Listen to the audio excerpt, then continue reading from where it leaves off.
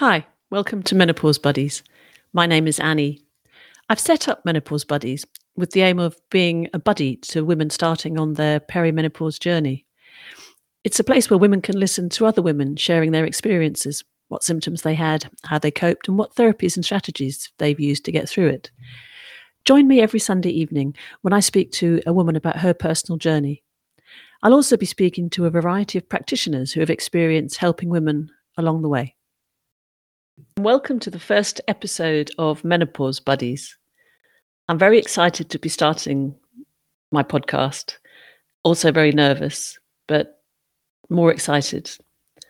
I had the idea to start a podcast on the menopause when I was going through the menopause, probably about 5 years ago. And I set up menopause talks in the gym my local gym. And this was Davina, so it wasn't really talked about that much. And I had people come in to talk about mindfulness, to talk about HRT, talk about exercise, talk about all sorts of things that could help with the menopause. And what I found really interesting was that it was at the end of the talks that women got the most benefit. It was from talking to each other and, oh, you get that symptom. Oh, my word, how does that make you feel? And it was that whole just women talking to each other. And that's what everyone said was the most beneficial part of the seminar. And that made me think, oh, that's a good idea. And here I am, about 5 years later, starting the podcast. In this first episode of Menopause Buddies, I describe my own experience. In reality, it's only when I looked back on it a number of years later that I actually realised that my symptoms started a lot earlier than I thought they had. In those days, perimenopause wasn't really widely spoken about. You heard about the menopause, and that was really when you thought it was when you were in your 50s, your period stopped for a year, then you were in menopause, and then a day later you were postmenopause. But that was when I thought all your symptoms started, like the hot flushes and all the other headline symptoms that we'd heard about. And there was no recognition or no publicity about anything to do with the years leading up to your perimenopause. And I think probably in my mid to late 40s, I started feeling a bit grumpy, but I thought it was just life and put it down to that. And I would probably fly off the handle a little bit quicker than I used to, but I didn't really think anything about it. Life was stressful. So I just thought that was me. And then I had to have a hysterectomy. I had a large fibroid that had to be removed. And the gynecologist had said that might put me into menopause. I kept my ovaries, but she said having my ovaries having been jiggled around a bit would possibly put me into menopause. And they did. I remember, I think I was home maybe a couple of days from the hospital and I had my first hot flush, and it wasn't too bad. It didn't start from my toes. It started from my neck up, and I had like just a whoosh in my face, like a really hot face.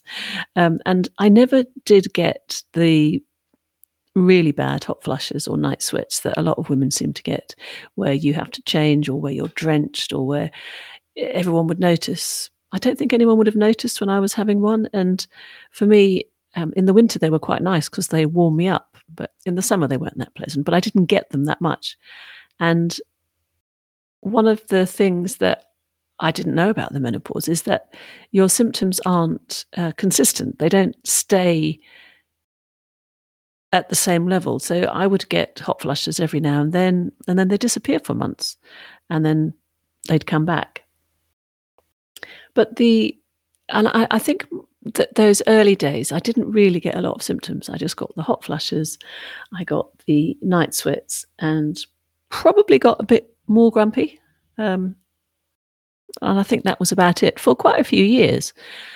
And then later, and I guess this is as the estrogen levels drop and the other hormones drop, I got other things. I got an irritable bladder. Now, that was one of the really annoying symptoms. It wasn't that I wanted to go in the normal way, like if you have cystitis. It was like something was pressing on that bit where you want to go, and it was so annoying. And it would last for a few days, then it would go away, it would come back in a few months, and when it went away, I forgot about it, and then it would come back, and I would think, "Oh, not again." And, I also got strange things like dizziness, and, that was a bit scary, so because dizziness, you don't know what it is, and, also pins and needles, and again, yeah, didn't know what that was, very scary, and went and got myself checked out, and it was all fine, and it can be, or they can be, some of the symptoms of menopause, and, the thing I would say here is always go and get checked out just to make sure, and when you do get checked out and you find out it is a symptom of the menopause, it is a bit like winning the lottery because you think, "Oh my word, thank goodness, I'm okay." Um, and then those symptoms subsided, and they would come back every now and then and remind me that I was still going through menopause. Again, with the grumpiness, that was, probably for me, the grumpiness was the biggest thing until right near the end, and what happened really near the end of my menopause was the memory loss, and that was also very scary. You know, my family, I would ask a question, and, my husband or my daughter would say, "We told you that yesterday," and I would have no recollection of that conversation. That was the biggest sense of losing me because I've always been like an elephant. I remember everything, and to lose that part of me that is so integral to me was really, really difficult.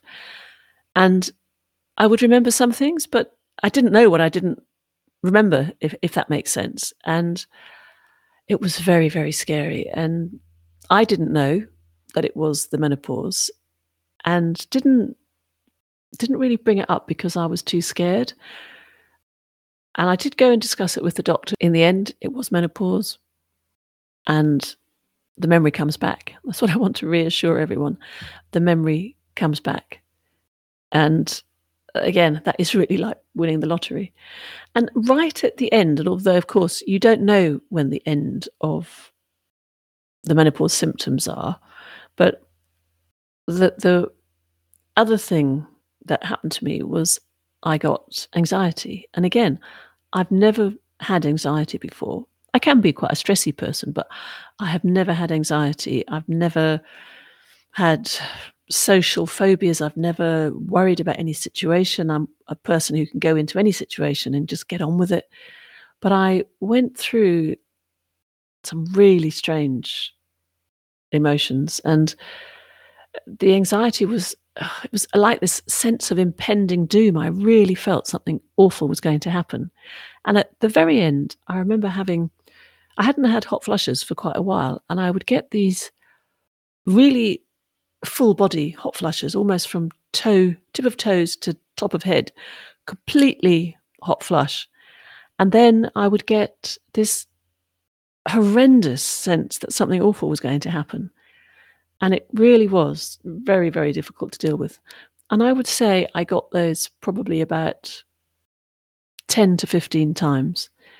And I think I knew that they were to do with the menopause, but that's the really weird thing about the menopause. If you don't get the headline symptoms, you don't know that they are the menopause until afterwards. And whilst you're having them, they're a bit scary. But now that I can look back and see that my journey is finished, that was right at the end. And I suppose it was the hormones sort of last hurrah. I don't know. That's my interpretation of it. And all of the anxiety and those feelings of impending doom have gone. The memory loss has gone. I'm back to being an elephant. I can remember everything, which is good and bad. And all the other symptoms have gone. And I think that's the message that I just wanted to share with people who are in the middle of it, because when you're in the middle of it, you really cannot see a way out. And whilst there are some really difficult symptoms for some people, not everyone.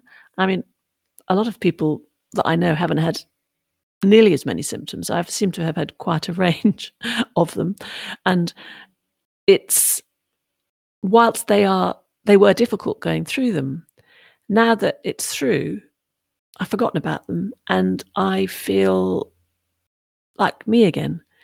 And it's been a long time since I've felt like me, probably over the last 8 years or so. You lose yourself a little bit. And I think now being able to look back reflectively, it's really, really a message that I want to pass on. It gets better. You might not get the symptoms that I did. You'll get different symptoms. But the thing is that when you're talking about it, you don't get those symptoms all the time. They come and go. And you work out ways to deal with them, but it's not consistent. I think it's almost like a shelf. You have a level, and then there's a pause, and then the next time it comes back, there's another level, and yeah, it's not linear, the symptoms that you have. And I didn't take HRT largely because in those days, as my daughter would say, back in the olden days, um, I was too scared. There was still that whole taboo about HRT and the link to breast cancer. So I didn't, and I looked at natural ways to deal with it. Now, had I been going through the menopause now, I'm pretty sure I would have taken HRT, but I didn't because I didn't feel comfortable with taking that risk. So I looked at all sorts of ways to deal with the symptoms that I had. And I would say for me, the most helpful thing that I did was mindfulness. I would say that I'm quite a stressy person, quite a type A personality, always have to be busy, always on the go. And I think that, of course, that builds up a lot of stress. And of course, stress is the worst thing for menopause. We're meant to be calm. And I did only 10, 15 minutes a day, coupled with a bit of yoga. And that mindfulness really, really helped. That pausing at the beginning of the day to just focus on the breath, to stop, to calm down, to just be really, really, really helped me. And coupled with yoga and the flexibility that gave me, I would say that was the biggest thing for me. I reduced my alcohol intake. I always found if I had alcohol, I would have more hot flushes. And, sometimes I would make the decision, okay, I can put up with that. But on the whole, I gave it up or reduced significantly. Um, I did a lot of exercise. I was always quite sporty, so I increased my exercise. I made sure I did my steps, tried to do about 15,000 steps a day. I was careful with what I ate. I tried to eat phytoestrogens to increase the estrogen in my body. And the other thing I think I talked about it a lot. I had friends who were going through the menopause a lot, and we talked about it and were able to joke about it. And I think that again, that was the other thing. Knowing I wasn't going mad, knowing I wasn't alone, and knowing that I had people who were going through the same thing. I mean, the strangest thing was getting a cleavage in my 50s. I mean, who wants a cleavage in their 50s? You nature's playing a joke on us.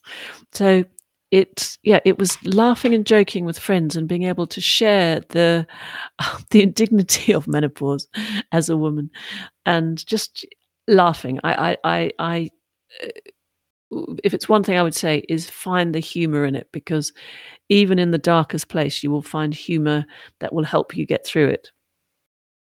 And that whole journey, when I look back on it now, it's really hard to believe I'm through it.